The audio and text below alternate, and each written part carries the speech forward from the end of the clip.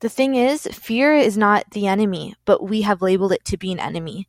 Fear is actually our guide. It's one of our teachers, and we have to listen to it in order to make the right decisions in life. So if we have two different decisions, but one decision we're more scared to make versus the other one, then go towards the decision that scares you more, because most likely that's the decision that's going to lead you to your dream life.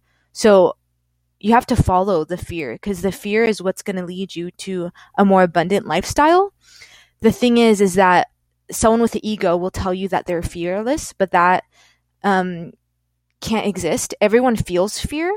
A wise person will tell you that they will feel fear, but they know not to make decisions based off their fear for something.